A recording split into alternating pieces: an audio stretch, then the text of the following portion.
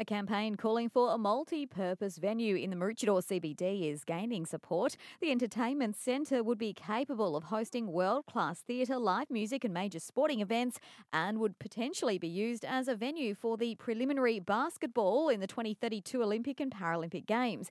Member for Fairfax Ted O'Brien says $10 million in pledges has already been raised in support of the project. This is exactly the sort of deal that we envisaged when we went after the 2032 Games, because it delivers on a community desire and it uses government funding to unlock further private sector financing to deliver on a massive game-changing project. We're now being asked to take a look at designs of what the venue could look like and have our say at sunshinecoastentertainmentcentre.com.au.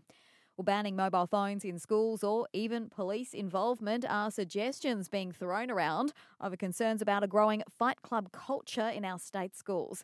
The state's education minister says parents or students who are concerned should speak directly with their school principal in the first instance. Grace says she's concerned to hear that fights are being filmed and then shared on Instagram and TikTok, with at least 2 videos of school students from the Sunshine Coast going viral on social media in recent weeks. Minister Grace says any violence in schools won't be tolerated.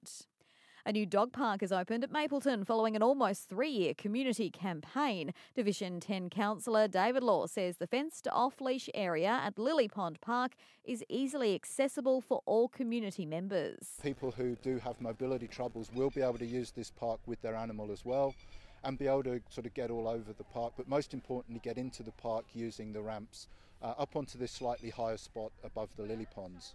And the Noosa Council will be holding a series of community feedback sessions as it puts together the Shire's new strategic plan for the future. Public sessions will be held in Pomona, Noosaville and Tewantin next week to identify the priorities and opportunities for inclusion in the new strategic document. Mayor Claire Stewart says it's about setting goals and objectives for the Shire.